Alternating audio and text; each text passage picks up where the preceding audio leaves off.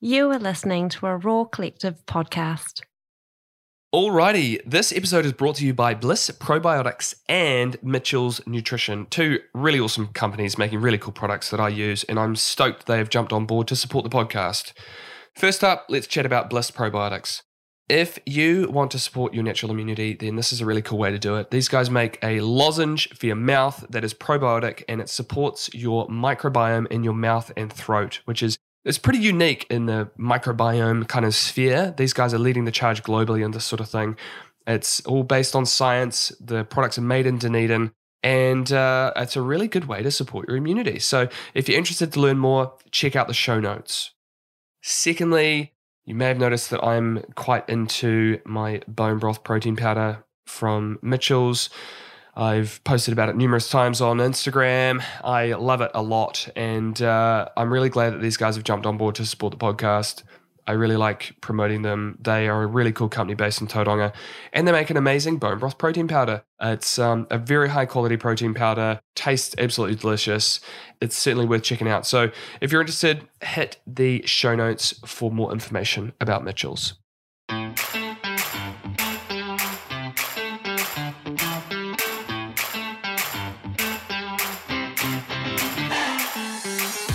Okay, great podcast today with my friend Dr. Dan Plews.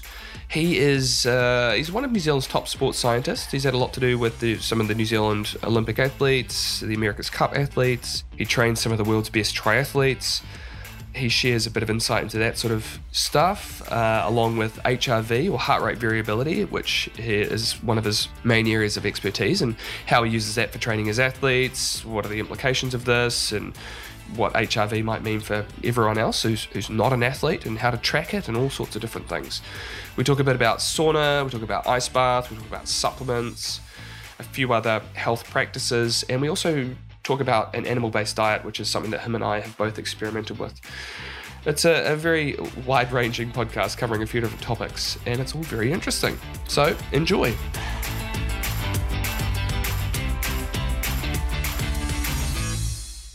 Hey, Dr. Dan Plews, thanks for agreeing to sit down and have a chat. It's good to be here. I feel like we have been meaning to have this chat for ages. 13 weeks ago, 14 weeks ago. We're here now. Yeah, man. Got the nice sea view. I know, yeah. No, thanks for inviting me around. We've just, to set the scene, we've just done a workout at your place and had a sauna and an ice bath. Yeah, I'm still cold. You've just had to put a hoodie on because you're cold. Yeah. But that's, that can happen when you're in pursuit of excellence, elite health. Hey, so I want to start off by asking you, what's the weirdest thing you've ever done for your health or performance? Weirdest thing? You're quite weird, so I'm sure you've done quite a lot of weird things. Where to begin with that? One of the strangest is eating raw liver. I think that's up there. Yeah. That would be up there, I think. And so, why were you eating raw liver? Well, you persuaded me to do the animal-based diet. We're having a conversation earlier who persuaded who to do the animal-based diet. But so I was trying the animal-based diet, basically. And one of the parts of that is eating raw liver. And I don't think there's any real good reason for it to be raw. I mean, my understanding is that there are benefits of eating it raw and there are benefits of not eating it raw, because certain nutrients come out raw, certain nutrients come out when it's cooked. I'm pleased that I did it, because now I can eat raw liver quite easily, and it's full of nutrients, right? There's so much in there: K2, riboflavin, carnitine, like so much great stuff, iron, copper. Man, it is a superfood. It's one of the most nutrient-dense foods there is on the planet, which is why it's so good. And when you're doing the animal-based diet, because you're cutting out a lot of vegetables and a lot of those micronutrients that are associated with that, you really need to up your organ meats to kind of make up for it. So I reckon that's the weirdest thing. Yeah, it is quite weird. It's pretty weird when I tell people that I eat raw liver. Yeah. Let's I wanted to talk about this later in the podcast, but let's talk about it now. So you and I both did an animal-based diet. Why did you want to do it? And how did you do this animal-based diet? And what is an animal-based diet? Well, I mean, it's just my arm's very rubbery, and you were like, do you want to do an animal-based diet? And I was like, yeah, well, why not? I've always been a bit of a prolific experimenter anyway. I've always been what I like to think of as an early adopter, to try new things and see what works, see what doesn't work. I mean, I was very early into like, lower carb diets and stuff. So I've always wanted to experiment, and I was just very interested in it, really, to see what difference it would make and if it felt good in it. Following certain people on like social media and people who are quite reputable as well, who, doctors and whatnot, who really talk of the benefits of it. So yeah, I just wanted to try it and see how I went. And we did take some body composition measurements before. We did the DEXA scans, took some bloods, just to kind of see what happened. But we did find that body composition didn't really change at all. It was almost identical. But I have to say, I did feel very good on it. I felt good. When I was doing it full on, I felt really good. But I think some of the negative parts I found was because I exercise a lot, I was finding it difficult to get all the food that I wanted, and I was finding myself a little bit hungry, especially because it was part of it. You can't have nuts and seeds, right? And so what foods can you have? Yeah, that's a good point. I should start with that. You can have, it's basically fruit, honey, dairy, and meat. Pretty much is kind of all you can take. And eggs. Yeah, and eggs. Yeah, which is that dairy? Is that classified as dairy? Unless they come from a cow. I don't think eggs come from a cow. Definitely no. Yeah, so eggs, milk, yogurt. There was like, you could have like pumpkin would be classified as okay. Yeah, there were some sort of root vegetables. Yeah, some like pumpkin, cucumber, courgettes, that's included, but like certainly not anything that was like leafy, so kale or... What's the idea around that, like cutting out the leafy greens? The idea is that some of the leafy greens have defense chemicals in them, so things like oxalates, lectins, which can cause inflammation in the gut, and the inflammation in the gut can then lead to more inflammation, like systemic inflammation around the whole body, which which affects digestion and affects everything else. So, the idea is that you remove those out and you can feel a lot better. And there is lots of case studies of people who have tried the animal-based diet and cured many kind of diseases of inflammation, right, and problems like that. So, yeah, they say like similar with like a carnivore diet. Because I think a carnivore diet is basically an animal-based diet, but it's more restrictive. It's just meat, so you don't have the dairy and fruit and stuff like that. Yeah, that's meant to be a really good way to cure some autoimmune and inflammatory diseases. Yeah, right. Yeah, this is where the difference between carnivore versus animal-based. Like a carnivore-based diet is pretty much eggs, meat, salt water.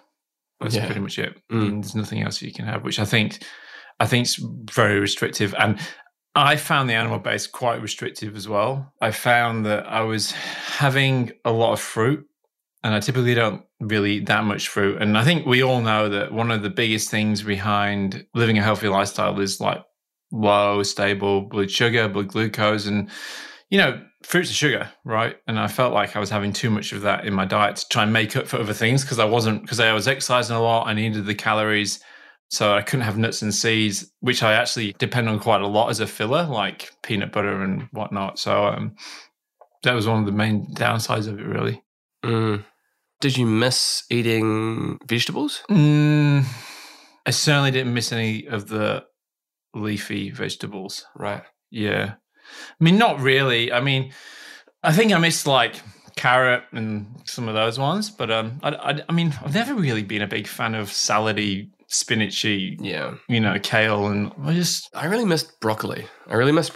And kale's a funny one, eh? Like I used to always have green smoothies, and I could tell if I put too much kale or spinach in my smoothie, it would fasting like a wizard. No, it would upset my tummy. Like I would actually get a bit of a sore tummy, and I just thought, it's still like good for me and all that sort of stuff, but I think it was too much. I think you can have too much of it. I think it can negatively affect you. This is what I have come to discover, my way of thinking now is that any kind of stressor, like a plant defense chemicals, it is a stress on the body. So does sauna, so does ice bath, so does exercise. There's so many things that are small stresses, and I think small stresses are great, but long-term acute chronic stresses are not great for our health, which is why I think now that too much leafy greens, too much vegetables, too much broccoli is not good for your health. And I think even now I've reduced what I used to have. It's just too much stress, right? And like that too much stress causes too much inflammation, and then too much inflammation. But in little bits, it's good because you recover from it and you benefit from it. But I think long term, like when people are like thinking that, you know, the more the better, and you're doing your green smoothies and then you're having like your salads for lunch, and then that can lead to overall more inflammation. So really, yeah. How would you know? Like, how do you think you'd know if that was what was causing inflammation in your body? The best way you can always solve these problems is through elimination, right? I mean, you can take blood markers, right? You can take blood markers of inflammations like C-reactive proteins and other things that IL-6, all those sorts of blood markers that are associated with inflammation. You can measure those things. But I think most people kind of feel it. You know, many people will often have some kind of skin reaction as well. Like people, I know that people who have like bad eczema, for example, goes away with reductions in plants, eating plants. Wow. Yeah. So we did it for 8 weeks. 8 weeks. And I think you were probably a little bit more strict than I was. Well, towards the end of it. I remember specifically, you were like, so I've eaten a croissant. And I had some birthday cake. Yeah, well, I mean, that's the thing. Like a diet like that is just so hugely restrictive. It's just, I don't think it's sustainable for most people anyway. It certainly wasn't sustainable for me. I did find that, like you, I still have continued to eat raw liver. Like that's my multivitamin. Yeah, you know, exactly. in a way, it's so nutrient dense that like I'll have that over eating vegetables. Yeah. Even though I do eat vegetables as well, because I do really enjoy vegetables, and I do think they have benefit. Are you still with the leafy vegetables? No, I actually have very few leafy. I think I'm the same. I mean, I love broccoli, so I do eat a lot of broccoli, but I have a little bit of spinach here and there, but that's probably it. Someone said to me the other day that broccoli is not a natural vegetable. It's a man-made. I've heard that too. It's made from radishes and something else. It's like manufactured by. I mean, I don't know if that's true. I'll have to look it up. But interesting, eh? But you and me, just on the liver. I mean, we both found the exact same thing in it. It's a really strange feeling. Is that when you have it, you get an immediate boost. You feel good after it. You eat it and you feel better. It's a strange thing. You actually, it's hard to explain, but you actually have a good feeling. And I mean, people are like, why do you eat that? Because of the way it makes you feel. If you try it, it does do something. It makes you feel really good after it. So it gives you a boost. For me, it does. It feels like a little boost. Like a couple of times I've had it, and within sort of half an hour to an hour, I feel like it's not like I want to say like a coffee, but it's a different sort of energy than a coffee. But it's like it's given me a boost in energy, which is very anyway. But yeah, it's good. I mean, it's definitely not my area of expertise, and there's people who know way more about that sort of stuff than me. But it was interesting. But it was a good thing to do, and the great things about that doing stuff like that is that you learn along the way. You take some things that you like, you remove some things that you don't like, you know, and now I think you and me have kind of kept all the good bits and removed all the bits that didn't really work, you know. I think now even I eat a little bit more fruit than I used to, I would say, and also now I have the organ meats, and I still have organ meat capsules pretty much every day. So that's like got brain, liver, bone marrow, bone, and testicle. Testicle, yeah, the testicles in there as well. Yeah, but I'm not going to be eating that. Raw. No. Oh, yeah, I don't know about that. Did you eat any? So, I mean, when you're doing the animal-based diet, the idea is to have a whole lot of different organ meats and eating from nose to tail. So, I mean, I only really had liver and bone marrow. Yeah. Did you have any other organs? Heart. You had heart. Oh, and heart as well. Yeah. So I had bone marrow, which is delicious. Bone marrow is amazing. I love bone marrow. And super high in K2, which is really important for your like blood vessels and your that kind of development. And heart, and I had some kidney. Kidney's not for me. No, I'm not big on kidney. Tastes like piss, really, doesn't it? Can I say piss on here? Yeah, you can. Oh, good. You can say whatever you like. Yeah, it's just not good. Nah. And I like boiled it a bit, and it was Oh, that sounds worse. yeah, it was awful. The heart's great. Heart just kind of tastes a little bit like steak. I got my kids eating heart. I actually got Audie, our little girl, year and a half old. She was eating some raw liver with me yesterday. Yeah, nice. I know, so that was cool. Yeah, like my kids will eat heart. They just like normal steak, right? Yeah. And so I still have heart to this day. Massively great source of coenzyme Q10 as well. Yeah, right. Which is for immunity and whatnot, really important. Like, and it's not in any of the meats really. So that's good. It's also all these like organ meats and alternative cuts of meat are so cheap. Yes, it's such a good way to eat. You can buy an ox heart, and an ox heart would give you 10 meals. Yeah, right. 10 meals. Wow. It's like $40-$50. It's the size of your head. Yeah, and you've got a pretty big head. It's massive. I've got a giant head. Whoa, I mean, a cow's liver. Yes. That is big. Yeah, like a backpack. like a backpack. That's how I described it to you, right? It is. Yeah, I got a fresh cow's liver from someone down the road from me because I live somewhere that has cows near me. And you asked me how big this liver was, and I could only describe it as being as big as a backpack. But it was. But it then was. I experienced the same thing. So we got a home kill, and Kate, my wife, she brought it back. And I'm like, what is this? It was massive. Absolutely massive. Yeah, huge. Yeah. So it's that size of backpack. That's a big backpack. That's a big backpack. I'm pointing to a backpack. Yeah, for those listening, he's pointing to a giant backpack. Yeah. Yeah, so the measures that we did, the blood tests we did the full DEXA scans, which does your body composition. We didn't really notice any difference, did we? No, it was identical. Well, we're only doing it was 2 months. I don't know if you would see anything. We didn't do any post blood tests though. No, but remember, like, our blood tests were really good though. I mean, at the start, and then I think we both lost a bit of enthusiasm when our DEXAs were identical, right? It was like, I didn't bother going to get a blood test. I mean, but we took like fasted insulin, vitamin D, C-reactive proteins, iron, and they were all pretty good. They were all pretty good. Blood triglycerides, which was really low. Yeah, give it a try. Well, now let's move into, that wasn't your area of expertise, so let's move into the area of your expertise. I want to talk about your professional coaching background. Yeah. Actually, no, let's talk about your personal athletic background first. Okay. Yeah. All right, yeah, so, I mean, lifelong endurance athlete. I mean, my background's in triathlon. I'm specifically more recently the long-distance triathlon, but I've been doing triathlon since I was 9 years old. Competed British team, the shorter distance, and then moved to the longer distance. That's kind of me as an athlete, but I've kind of like been involved in endurance sports as a profession for a very long time as well. I have a PhD in exercise physiology. So I've worked with Rowing New Zealand. So I was with Rowing New Zealand for 8 years. Still work with women's kayak with that team. Head of performance for Emirates Team New Zealand. And now I coach professional Ironman triathletes. Alrighty, as I mentioned at the start of this podcast, Bliss Probiotics is one of our sponsors for this episode, so I thought I'd just let you know a little bit more about what they do, who they are, and why I think they're so good. So Bliss Probiotics, they help to support your immune system. They're unlike most probiotics that target the gut. Bliss Probiotics specifically target the mouth and the throat, which is, that's essentially, it's the gateway to your body.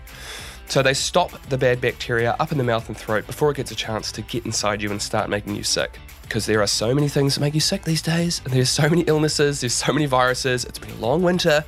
And so I'm always interested to find different ways in which I can help keep myself and my family well. And Bliss Probiotics is one of the things that we do. We take lozenges every day as a preventative measure to support our immunity, keep ourselves healthy. Because at the end of the day, who wants to be sick? I know I don't want to be sick, and I don't want a sick family. I don't want sick kids. We just take one lozenge a day. They taste delicious. My son loves them. He's always asking for his lozenge in the morning.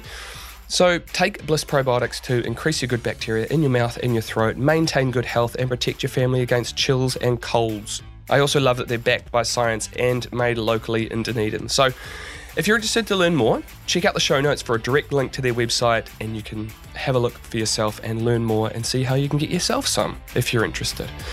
And now, back to the chat.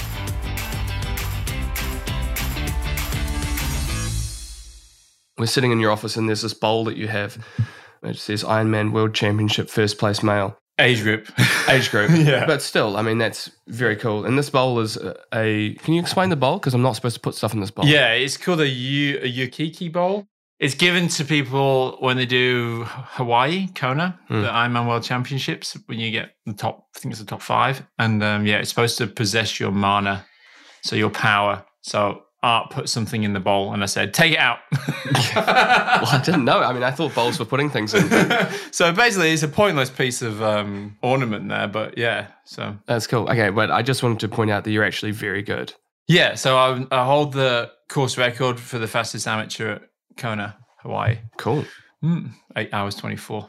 Oh, that sounds fast. Actually, that sounds really long. I couldn't imagine exercising for that long. No. That sounds Do you know what, though? When painful. Yeah, but you've done coast to coast, though. Yeah, I have done coast to coast, yeah. Isn't that's about the same? Well, yeah, but it's not as full on as doing an Ironman. I did it over 2 days. Oh, yeah, that's cheating. Yeah, I cheated. Yeah, doing it over 2 days is not the same. Yeah, so, I mean, those who don't know, Ironman's 3.8K of swimming, 180K of cycling, and then a marathon. What exactly were you doing for like Emirates Team New Zealand and for our rowing, kayaking teams and stuff? Well, rowing and kayaking, very similar roles. It's like performance physiologist. So working with the coaches to look at data from training to make decisions to, whether they should do more training, when they should do less training, how they can tweak the program to be individualized for them based on their own individual data. So that means it's like testing in the lab, testing on the water, seeing responses to training, seeing what their own internal physiology is to get the best training dose or the best type of training. So like you might have someone who's more of like a diesel engine might require different training to someone who's more of a petrol engine, so to speak. So someone who's more speedy versus someone who's more endurance focused. And they're the sorts of things that I did with them. Yeah. But with Emirates Team New Zealand, it was more, I was a head of physical performance. So although there was a bit of performance physiology associated with that, I was more writing the training and getting the grinders fit specifically for what they had to do on the water. But it's been a kind of a funny role. I started off as very much a performance physiologist working with coaches, and now I kind of do both. I'm the coach and the physiologist. Right. And I think in some ways it's a bit easier because I don't have to talk to the coach. I just look at the data. My training that I give my triathletes, my Ironman triathletes, I look at the data, I test them, look at the physiology, and then I write the training. Whereas before, it's like you look at the data, you test them, you get the physiology, and then you give suggestions to the coach. So now I just remove the coach altogether and kind of do it yourself. Cut out the middleman. Yeah, exactly. Yeah. But I still do that with kayak, and it's great but you have to have a very good coach who understands it a lot. And I feel like with rowing, it's sometimes quite hard to do because it was old school. Sometimes the coaches didn't understand, and it was always very difficult. Whereas at kayak, the head coach is amazing, and he's very, very knowledgeable and understands the science, and he's very open to it. And I mean, that's why there's such a successful program as well, because he's such a good coach. So yeah, it depends how it works. But then when you're doing it yourself, it's even better, right? Because you just do it. Yeah, totally. Yeah. And so that's kind of how you work with your Ironman triathletes. Yeah. Most noticeable recently was Chelsea Sodaro. Chelsea Sodaro. So this is your athlete that you train. Can you tell us about her? Yeah, so Chelsea, she recently won the Ironman World Championships about 20 days ago. 20 days ago. And that was Kona. So that's like the pinnacle of Ironman triathlete. I mean, depends who you ask. I mean, in my opinion, winning Kona is bigger than winning the Olympics in our sport. Wow. It's like a Grand Slam in tennis versus winning the Olympics. It's kind of, I think it's the be-all and end-all. It's the biggest thing in our sport, like Tour de France versus the Olympics. So a cyclist would rather win the Tour de France than win the Olympics, for example. So it's the biggest thing that we have in our sport, really. And she was a rookie, so first time there, and she won, which is very unheard of. It doesn't happen very often, but it happened a lot this year. Yeah, and she was also had a 18-month-old, so gave birth 18 months ago. That's amazing. So, and because you trained her all through pregnancy as well, didn't you? yeah, so I took her on 6 weeks pregnant. How was her training through pregnancy? Like, how hard was she training through the different periods of her pregnancy? I mean, I would never like full on training super hard, you know. I think in the early days, we're doing obviously a lot more. And as she got bigger and bigger, we had to do less and less. But what I quickly discovered is that when it comes to females and training them for pregnancy, you just got to look at the individual and the way the individual responses. And even with my own kids, right? Like I see my wife gave birth to like their pregnancy with our first versus a second. They're like totally different, massively different. So you can't really look at literature or do any reading and kind of think, oh, well, in this trimester, I do this sort of training. And the second trimester, I'll do this sort of training. You just got to like look at the individual and talk to them. And we were monitoring HRV, heart rate variability, which I know we'll probably talk about, looking at how she was coping and morning sickness and just changing training on the fly. And that's how we rolled with it, really. And then, you know, postpartum, very, very gradual build back up. I mean, she was working with a pelvis specialist, you know, to kind of get everything, because that was one of the main problems, was like running again. Yeah, it was hard. Yep. So you got to lean on professionals who know much more about that area than me. And it was just a team effort. So it's so cool. I mean, Chelsea had this like kind of forced stopping in her training, right? Through some of the pregnancy and the birth and postpartum.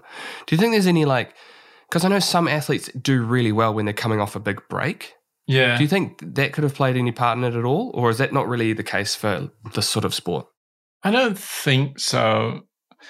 I mean, when she came back, she was not very good. Right. Like, you know, she wasn't like it was back and then the rest. Because usually it's like when you see that sort of thing, they take a rest and then boom, it's really quick. Right? They come back really fast. And I think it's more for like sports that are very short, like fast sprints, doing high jumps, stuff like that. And it took us it was 18 months since she gave birth, and there's been some massive ups and downs. Right. And there was a lot of downs as well. Like there's two phases to an athlete's life.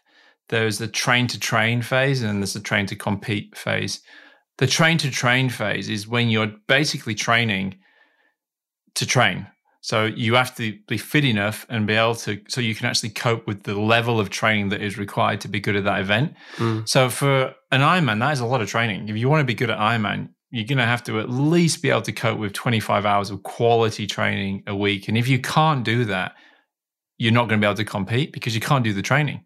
So we spent a lot of time training her for that first period, trying to get into the train to train phase. And it wasn't really until maybe 8 weeks to go before Kona that she actually started finally getting all the sessions done without complaint and not missing some, because we'd have to skip sessions, take more rest. That's amazing. That's incredible that she won. Yeah, but I mean, once it clicks, right? And then she's not a nobody. She has a very strong running background. So she was national 10K champion in the States. So, and in Kona, that's always very beneficial because the run's pretty important. Yeah. And she obviously had a good coach. Well, I didn't want to say that, but yeah. What's, I mean, you've obviously been involved in triathlon and endurance type sports for over 30 years. There's probably been so many huge developments in sports science from a physiological and nutritional point of view. What do you think are some of the main advancements in the field, and how has that changed the training now compared to what it was back then? The main difference is wearables now, because now with the wearable technology, we have streams of data that's continuous. You know, you could put on a glucose meter, or you can put on something that looks at the oxygen saturation in the muscle. You can look at that and it can be syncing to your watch in real time. I think now the future is in individualization of training based on streams of data and using like even neural networks and machine learning to kind of understand what's affecting what. So, you know, for you and me, right, I know that you've measured HRV in the past. I measure HRV. There's a lot of similarities between what affects someone's HRV and what doesn't, but you might respond really well from low intensity training. I might respond really well from high intensity training. And I think that's where things are moving now, is that we're getting a more rather than looking at studies and doing like N of 20 data, it's N of 1, but big data sets. And that's because of the wearable technology, and you can use it so much more. So with that, everything's so much tighter, specifically training intensity prescription. So like making sure that things are, if you say you want this to be at your aerobic threshold or your anaerobic threshold, it is very, very specific, and it's not guesswork anymore. It's like, this is your anaerobic threshold. It's not like running your anaerobic threshold and kind of feel what it is. People get that wrong. So I think that's where the biggest differences have come. Just the training is a lot more specific and detailed towards the individual. So then with someone like Chelsea, what data were you looking at? What were you tracking of? We tracked a lot of things. So, we always tracked power, pace, heart rate in every single session. And then we did HRV as well. And then also regular lab testing. So like, she'd go to the lab, we'd monitor lactate, VO2, and that would base a lot of the training. So I always take this backwards, like kind of a bit of a backwards approach, where you go to the lab, do a lot of testing, look at where the performance gap is, and then build the training around closing the gap. So for example, like really simply is like, okay, we have an idea of what she needs to be able to do to win the event at Kona. So we might go to the lab and say, okay, you need to have a fat oxidation of this, a threshold of this, a VO2 max of this, a running economy of this, and then you kind of look at where the gap is, and then that's where you thread the program to close the gap. So if we go, look at your VO2 max is way too low for this stage in the game, then you move the training program towards moving the needle of that particular instance at that particular point in time. So yeah, that's the approach that we took. Yeah, that's pretty cool, because there's so many different aspects, so many different markers that you're trying to achieve and hit, right? Yeah, and the determinants of success are different across all sports, right? So you have to kind of know your sport. Like when I was working with rowing, anaerobic or glycolytic activity, so your ability to produce like metabolic work anaerobically is important. Triathlon, Ironman, not important at all. Really, very, very, almost zero for, in fact, it is zero for the event itself. That's not to say that we don't want that to be high at times during the training period. That's what I really like about training.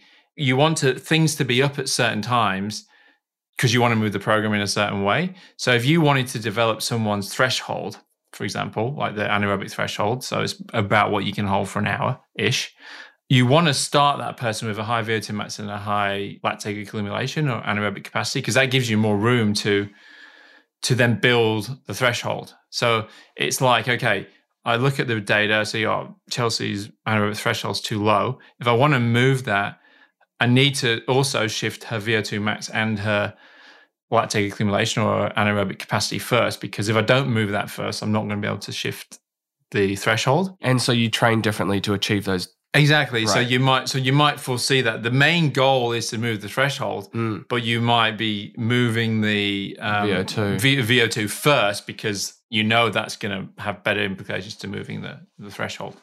Yeah, right. Yeah. One thing you mentioned before is heart rate variability, or HRV. I mean, that's a huge area of your expertise. Can you explain what it is? Yeah, so heart rate variability, many people might have heard of the autonomic nervous system. So the autonomic nervous system is, auto is Latin for self, so it's something that we have no control over. So when you go into a room, your pupils might dilate. That's related to your autonomic nervous system is doing it automatically, right? So there's two parts of your autonomic nervous system. There's three, but the main ones that people talk about is two: sympathetic and the parasympathetic. So the sympathetic side is more fight or flight stress. So if you're quite nervous, if you're exercising, generally you're more sympathetic. And then if you're more rested, like rest and digest, you're more parasympathetic. So these are the two sides that people need to be aware of. But the way it works is it's called the sympathovagal balance. So it's not like one's on, one's off. It's just that one sways more in the direction than the other. So when you're exercising, you'll be predominantly sympathetic, less parasympathetic. And when you're more rested, you're more parasympathetic and less sympathetic. That's of interest to us because then we can kind of know when we're more stressed and when we're more relaxed. And of course, like we talked about before, you don't want continuous stresses. Just like I talked about with the plants and the animal, the defense chemicals in the plants, you don't want to have continuous stress. So if you're permanently sympathetic, that's not going to be a good thing for your overall health. And heart rate variability, it's a measure of whether you're permanently parasympathetic or you're sympathetic. So it looks at the gap between heartbeats, and then it looks at how much that gap is varying between heartbeats.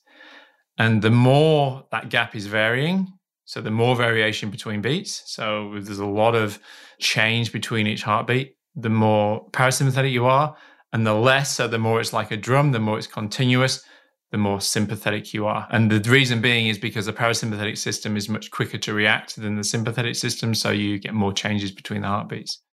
And so you talk about the stress from when you're sympathetic, there's more stress being produced. And so then what about when you're recovering?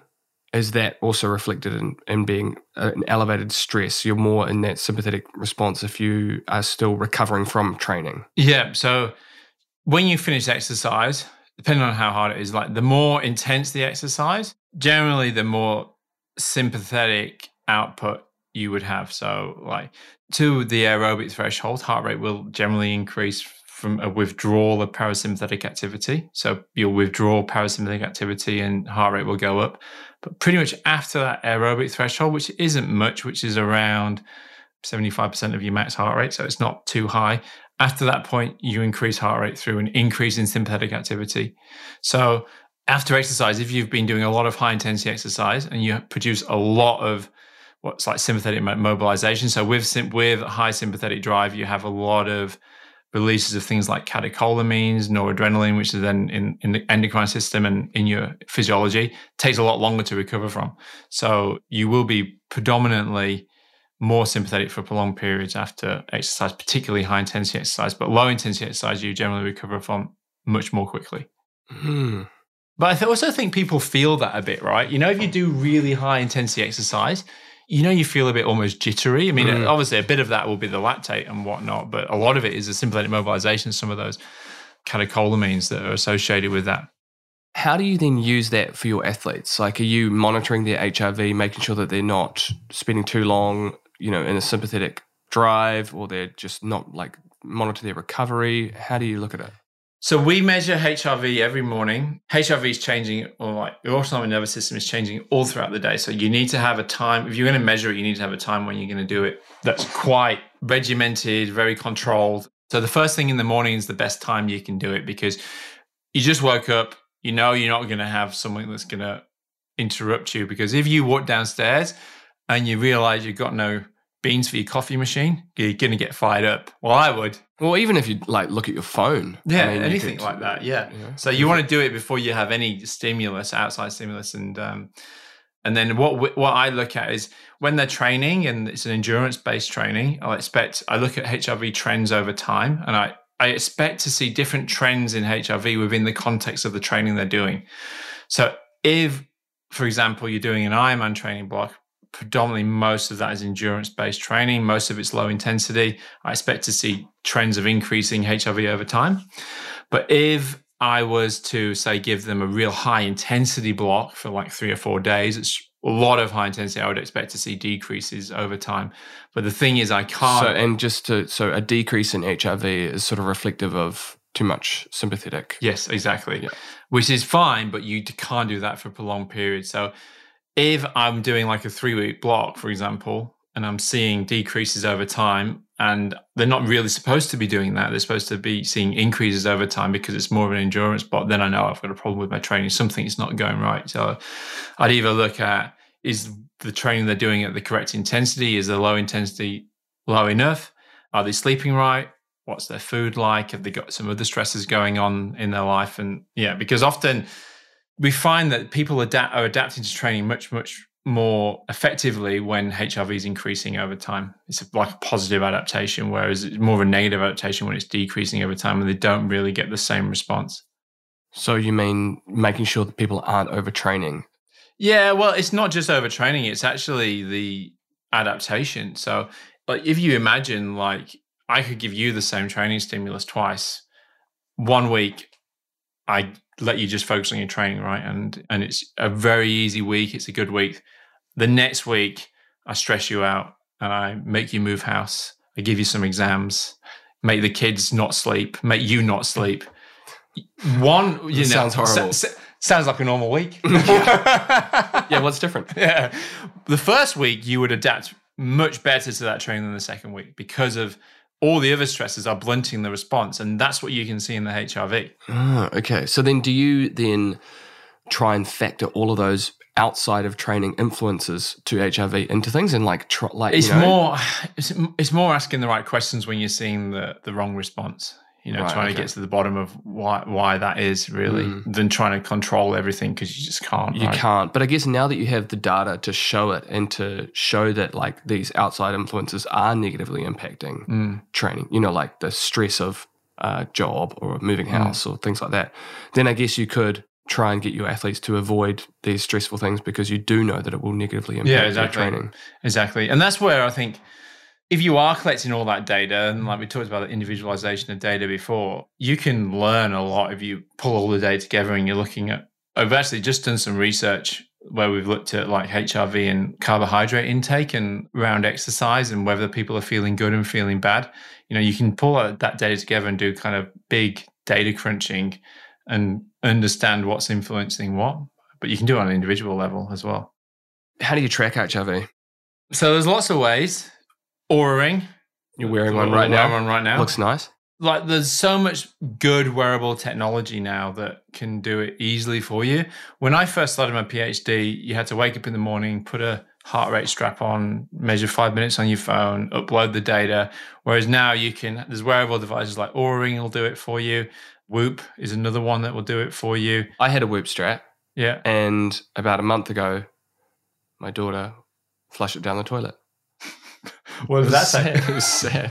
It was kind of good. I think I was tracking my HRV and my sleep and everything. And it was almost like a little bit annoying because I was seeing some stuff that annoyed me. Yeah. The kids are not sleeping through the night, so that impacted my sleep and that impacted my HRV. And I was like, no, this is really annoying. And then I just thought, you know what? I think I just need to chill out from looking at my data and just flush my Whoop down the toilet.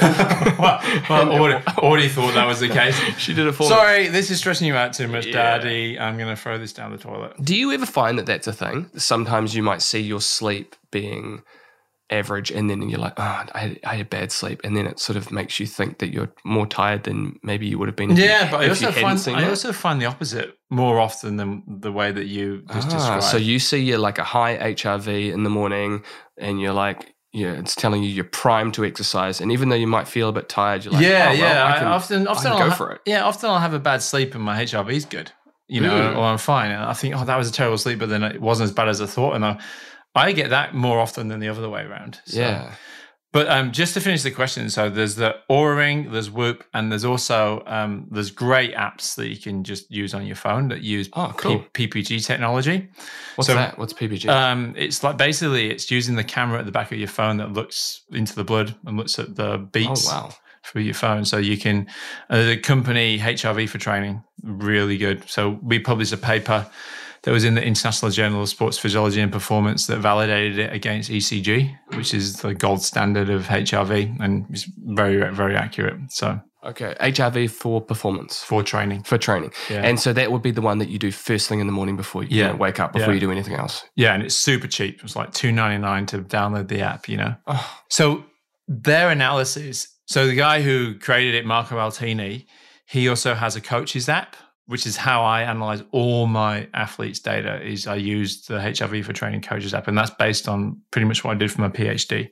And one of the reasons I use the Oura Ring is because I can't be guaranteed to have those 5 minutes in the morning or a minute with kids and whatnot. But I can be guaranteed that I'll get the HRV data during my night's sleep. And that syncs to HRV for Training. So I don't use the PPG technology to record my HRV, but I'll use the Oura Ring to upload to HRV for Training, which then I can analyze in the coach's app. Sure. So I can look at trends over time, because what's most important is, rather than day values, is looking at rolling averages over time in the context of the training that you're doing. Oh. So like, as you know, at the moment, I've just started, I'm like training for New Zealand Ironman, 7 weeks away. And I've started training and I'm really positively trending. My HRV is just gradually positively trending up, which is exactly what I want. But if that wasn't the case, I'd have to kind of reevaluate the training I was doing at the time. Hello, jumping in again. Just a little moment to talk about one of our sponsors, Mitchell's Nutrition, and specifically their bone broth protein powder. Because if you want to up your protein intake, you want to nourish your gut and support your skin, muscles and joints in one easy and delicious protein powder, I reckon this is probably the one for you. Mitchell's Nutrition was born out of a search for ways to support the body's natural healing abilities and optimize daily performance. Their mission is to elevate the standard of mental and physical well-being of Kiwis so that they can keep doing the things they love for as long as possible. Their bone broth protein powder is dairy-free, gluten-free, legume and grain-free, low in sugar, and boasts a 100% natural occurring full amino acid profile. It's seriously a very high quality protein powder and I absolutely love it. Using a traditional slow cooking technique to extract the goodness from 100% grass-fed New Zealand beef bones before stirring in some natural flavour and monk fruit. That is all it is. There's nothing else, and I love that. Mitchell's Nutrition has a very high commitment to their transparency. What you see is what you get. Now, being the first of its kind here in New Zealand, being a bone broth protein powder, you might be wondering what the taste is like. And I've got to say, it's the best tasting protein powder I've ever tasted. I have the vanilla one every day and it tastes like a vanilla milkshake without a word of a lie. So if you're interested to learn more, check the show notes. Now back to the podcast. What about some things that influence HRV both positively and negatively that you have found? Personally, I know it's very individual, but I'm always interested. It is individual for sure. You know, we talked about HRV in the athletic context, but HRV was originally came about from a health aspect, because what people discovered in health and wellness is that HRV is very much related to all-cause mortality. So people who generally have lower HRV are a greater risk of cardiovascular disease. And we published a paper on this, and I actually did a collaboration with some cardiologists at Stanford University. And we looked at HRV from a performance aspect and HRV from a health aspect. And, there was a big, basically a meta-analysis and a systematic review that, we showed that HRV is very related to cardiovascular disease. So you want to have a high HRV if you want to live well. And that's why it's such a great measure, because it goes beyond sports performance. If you can have high and stable HRV, you're generally going to living a more healthy and better life. But some of the things that influence it, and they're quite global, and when I published a paper in Sensors with 9 million data points in collaboration with HRV for training, and we looked at things like exercise, alcohol, sickness, and whatnot. And the main things that influence exercise is one of the biggest drivers of improving your HRV. Any specific format of Generally, exercise? low intensity exercise is better than high intensity, but you want to have a mixture of both, but you want to be like 80-20-ish. So 80% of your exercise at a low intensity with a little bit of high intensity is generally the best formula. If you do too much high intensity, too much sympathetic stress, it's going to drive your HRV down over time. But a little bit of high intensity and mostly low intensity is really good. And one of the other things is alcohol. Really bad. Is there a certain sort of threshold that's really bad, or is it just any is bad? Well, I think any is bad, really. Right. But obviously, more is worse, right? Yeah. I know that with my HRV, coming back to the animal-based diet, I haven't drunk any alcohol in ages now, because with the animal-based diet, I stopped drinking alcohol altogether. And I just noticed that my HRV was so much better. Oh, interesting. Yeah, it really popped up with I don't know if it was the animal-based diet or it was non-alcohol. And now I don't really drink any alcohol. I just have alcohol-free beers because I've noticed it affects my HRV so much. But then other things like, sauna, ice bath can help. Not having too much processed sugary foods, I think, is a big one as well. One thing I noticed was meditation. Meditation, every time, a day that I meditated, that night I would definitely have a higher HRV. Yeah. Because you don't meditate, do you? Nah, but I'd be really interested to see Yeah. if you did, how it would affect your I HRV. wonder how much training is kind of meditation though. I wonder about that for you too, because I mean, every morning you're spending an hour or two training, right? Yeah. Either on the bike or you're running or you're swimming. Yeah, and like, it's all the same stuff, right? Because you're still in the moment, you're still focusing on your breath, you're still... Yeah, and that's, for me, exercise has become my meditation just over the last year or so, because I haven't had as much time as I would like to actually meditate. Yeah. I used to love meditating 20 minutes twice a day. 20 minutes twice a day? 20 minutes twice a day, yeah. That's a big commitment. Well, see, the thing is, they say if you don't have time to meditate, then you should be meditating, because you really should be able to put the time in. If you're spending too much time cycling, then... Yeah, well, that's the thing. And then so then I started to look at what's the biggest bang for buck from a mental health perspective for me? And for me, I feel like I get more bang for my buck when I'm exercising. Yeah. You know? So exercise for me comes first on a daily basis, and then if I have the time, which I generally do once the kids are in bed, I can meditate. Yeah. Or I try to meditate in the sauna, but that's hard because it's so hot. Yeah, I find it quite difficult, actually. I'm the same. It is really hard. The first 5 to 10 minutes you can kind of do, but then it gets really hard, right? So yeah, let's talk about that. So let's talk about what you do. What's your ideal day from a health practices point of view? If you could just have your ideal day, what would you do? Firstly, wake up from a good sleep. I like to have a bit of a chilled morning. I mean, I can't say this is where it works, but a bit of a chilled morning. Not I usually get up and have a coffee with a bit of ketone in there normally, because that's kind of good for your cognition and also been shown to be good for your overall health, like NAD boosting. I would do some exercise. I think the amount of exercise that I probably do at the moment is beyond what's required for health. But then I'm training for something. But I would do something that's generally a bit lower, like something lower intensity, endurance-based exercise. And then I would couple that with something in the afternoon that would be more resistance-based. And then finish off with... So usually I have a sauna and ice bath pretty much every day.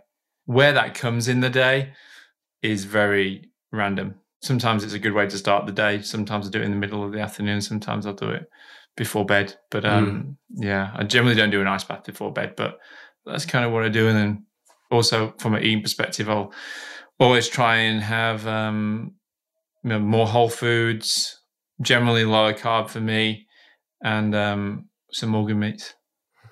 With your sauna, what sort of temperature, for how long? Pretty regular on that, 20 minutes, 80 degrees. Yeah. The literature is very good and clear at that, that seems to be the sweet spot for minimal effective dose.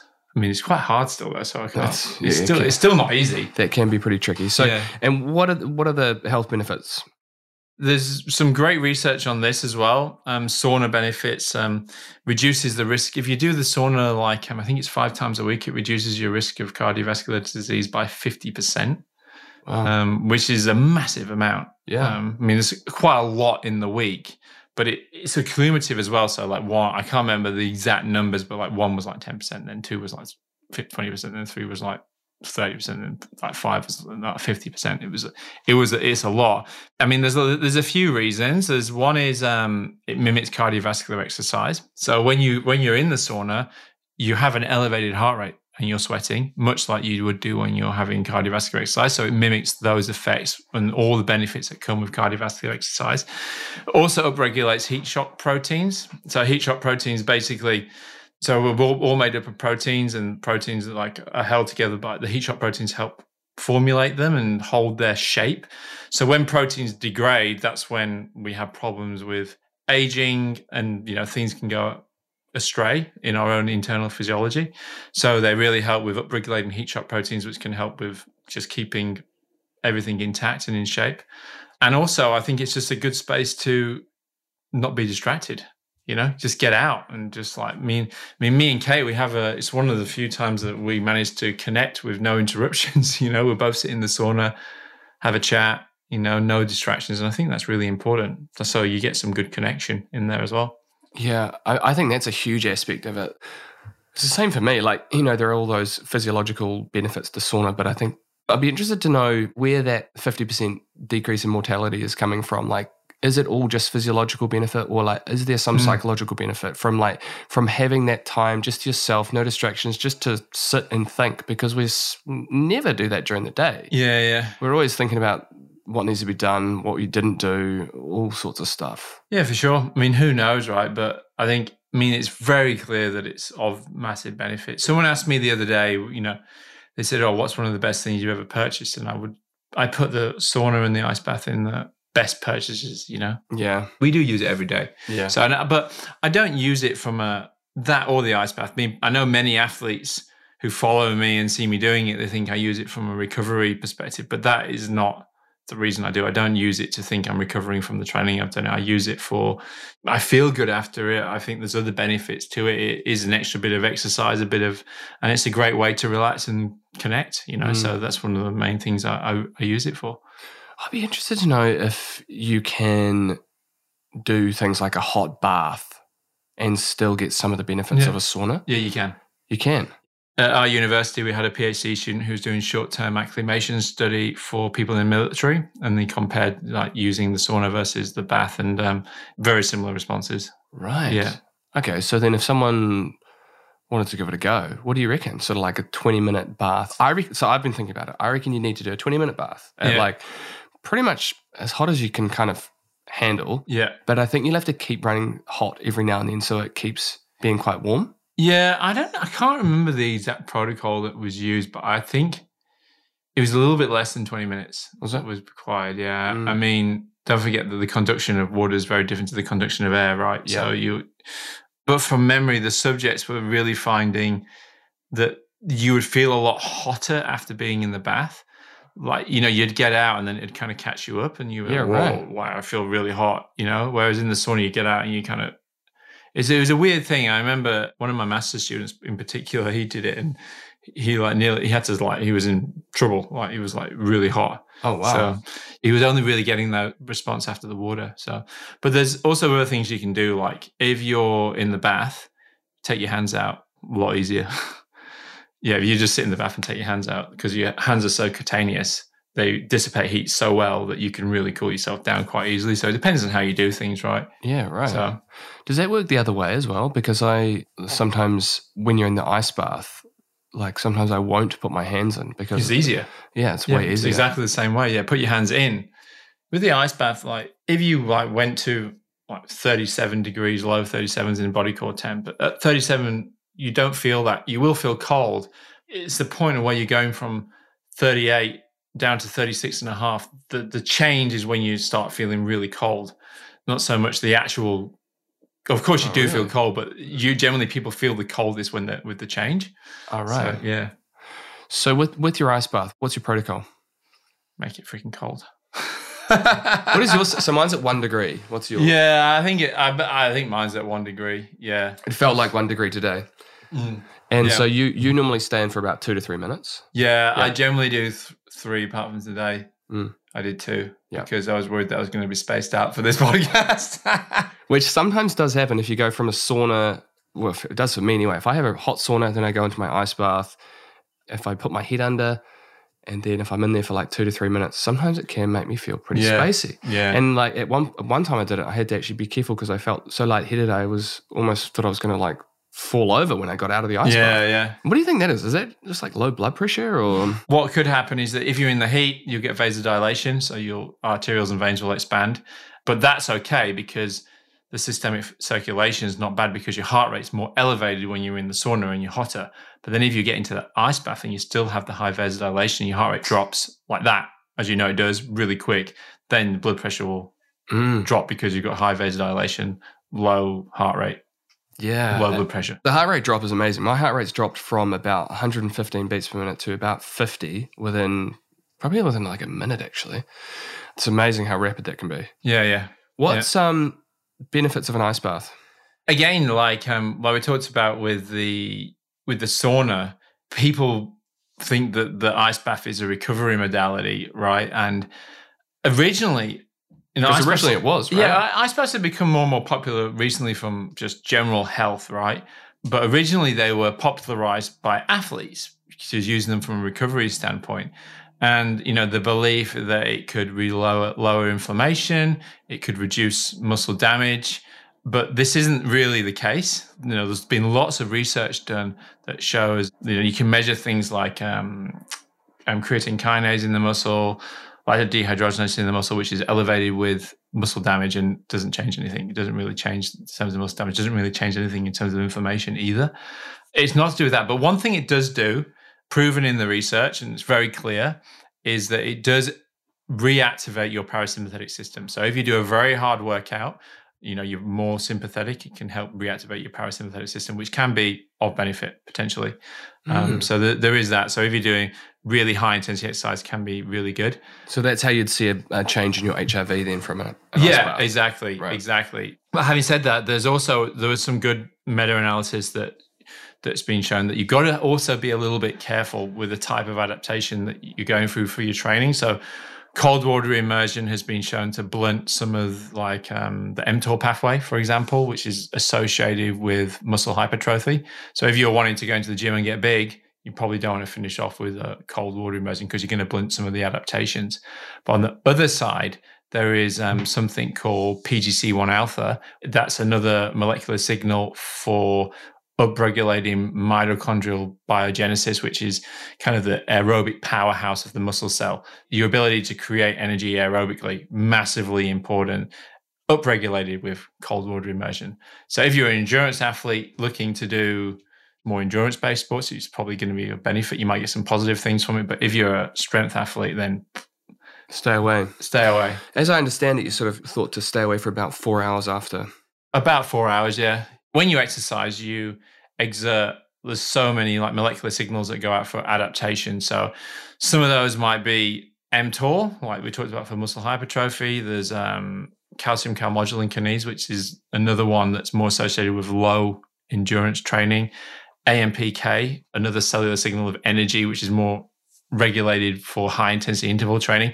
All of those signals are generally around between 4 and 8 hours, but generally it's around 4 and 6 somewhere. So that's why frequency of training is important, because if you can hit a signal for adaptation, do it again at around the 4 hour mark, you're kind of continuously promoting the signal rather than just doing all your training in once and then not doing any more. That's why the frequency of training is quite important for a training stimulus.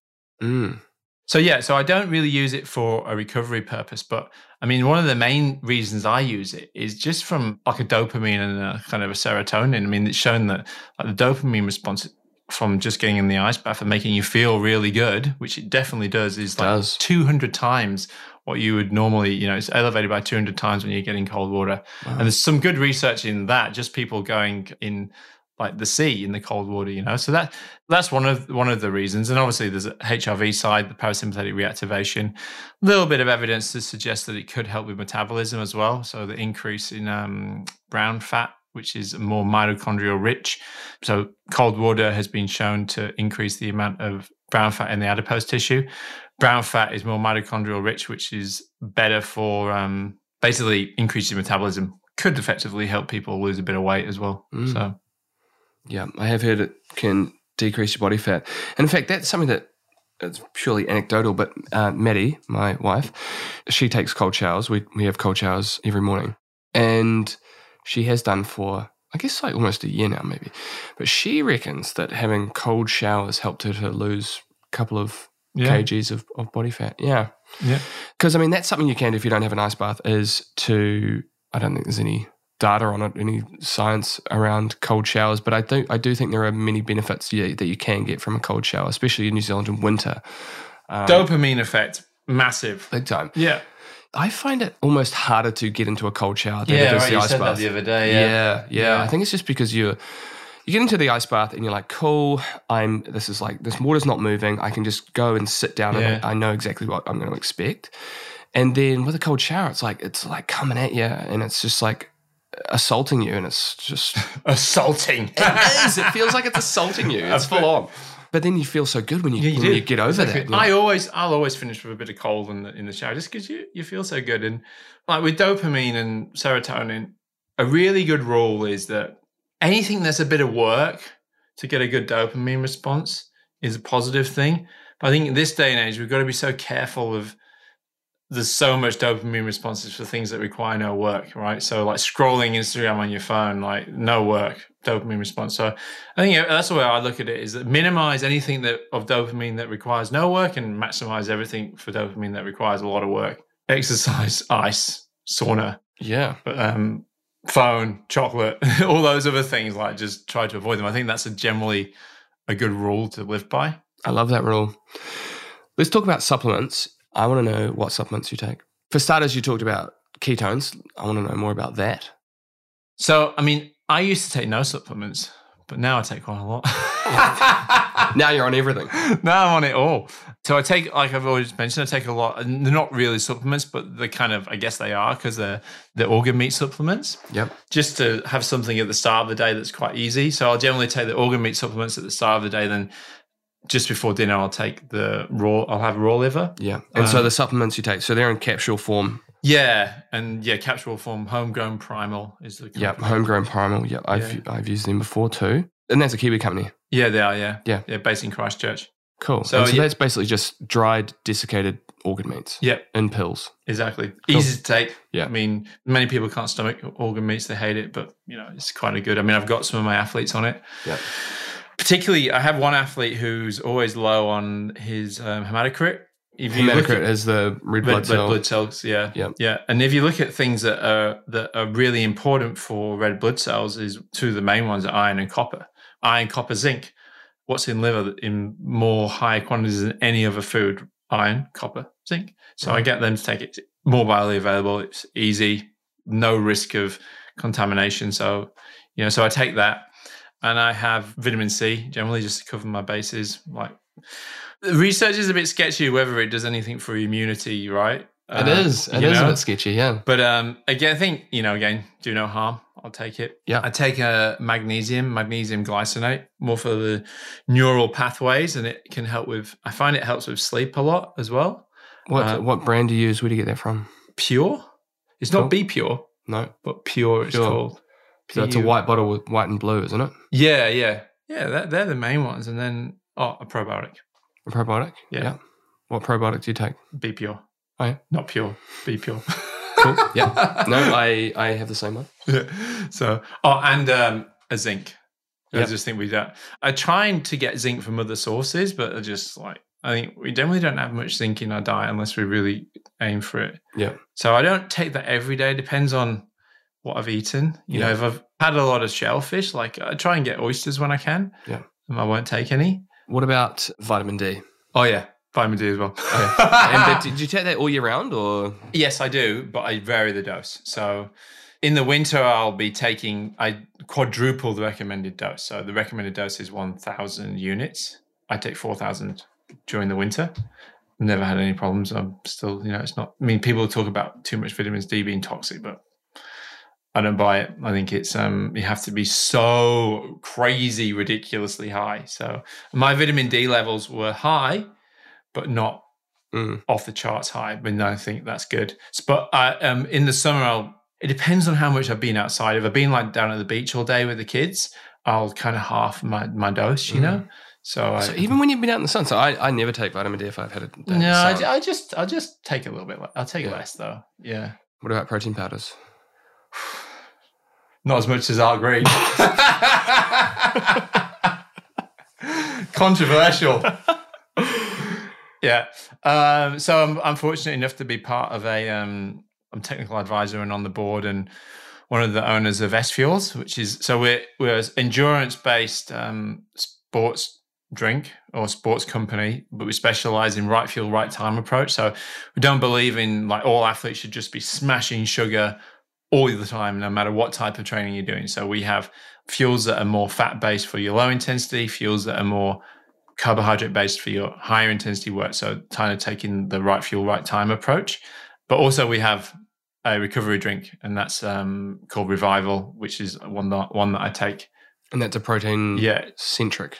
Protein-centric. It's whey protein and ketones. Okay. Yeah. So exogenous ketones, whether they do anything for performance is kind of still... Exogenous meaning you get them from an outside source rather than create them in your body. Yeah, exactly. So not created from in your body. So whether they do anything for performance, I would say the research says probably not at the moment, but I think we're still learning on how to use it properly and on the doses. But the research is a bit stronger from a recovery standpoint. Some good research to suggest that it's really beneficial for the uptake of leucine, which is one of the main proteins for recovery. And and the building blocks and building back up. So we have that in the protein powders. Yeah.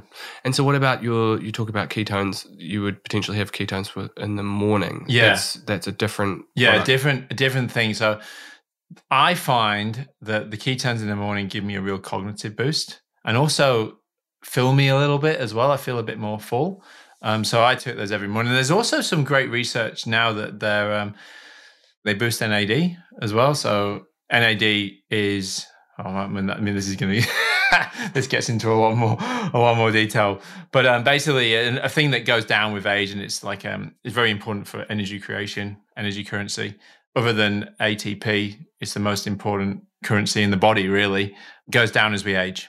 And, it's one of the things, there's lots of people who are in the longevity space believe that boosting NAD is the key to longevity. So, right.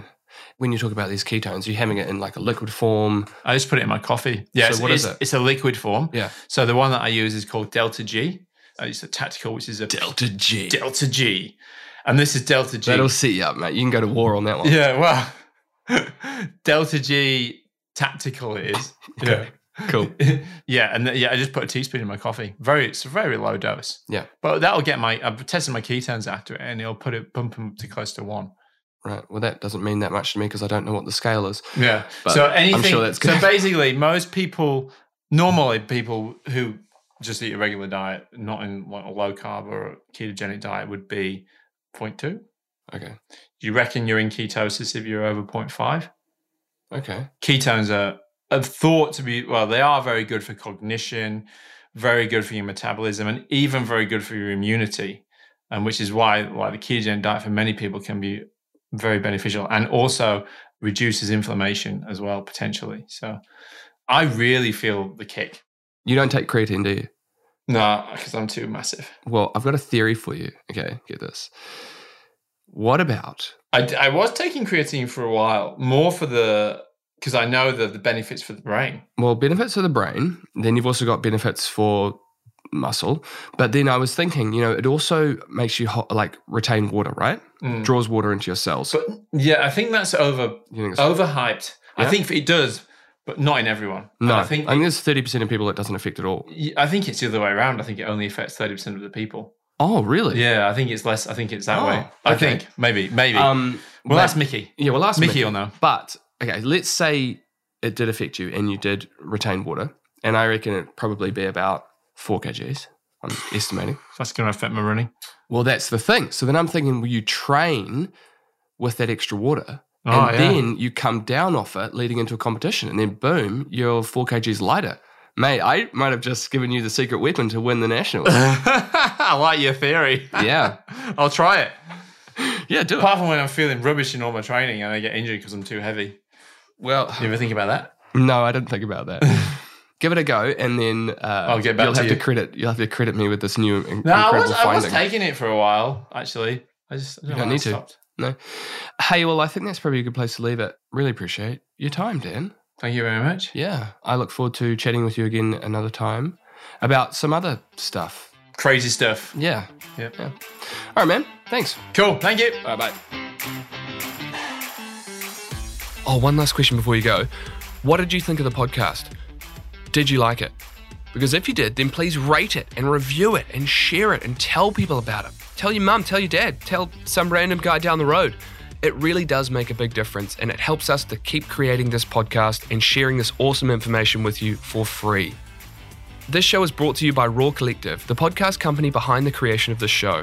You will find all updates on the Raw Collective Instagram as well as on the website rawcollective.co. Now get out of here. Go have a good day. Get out of here. Bye.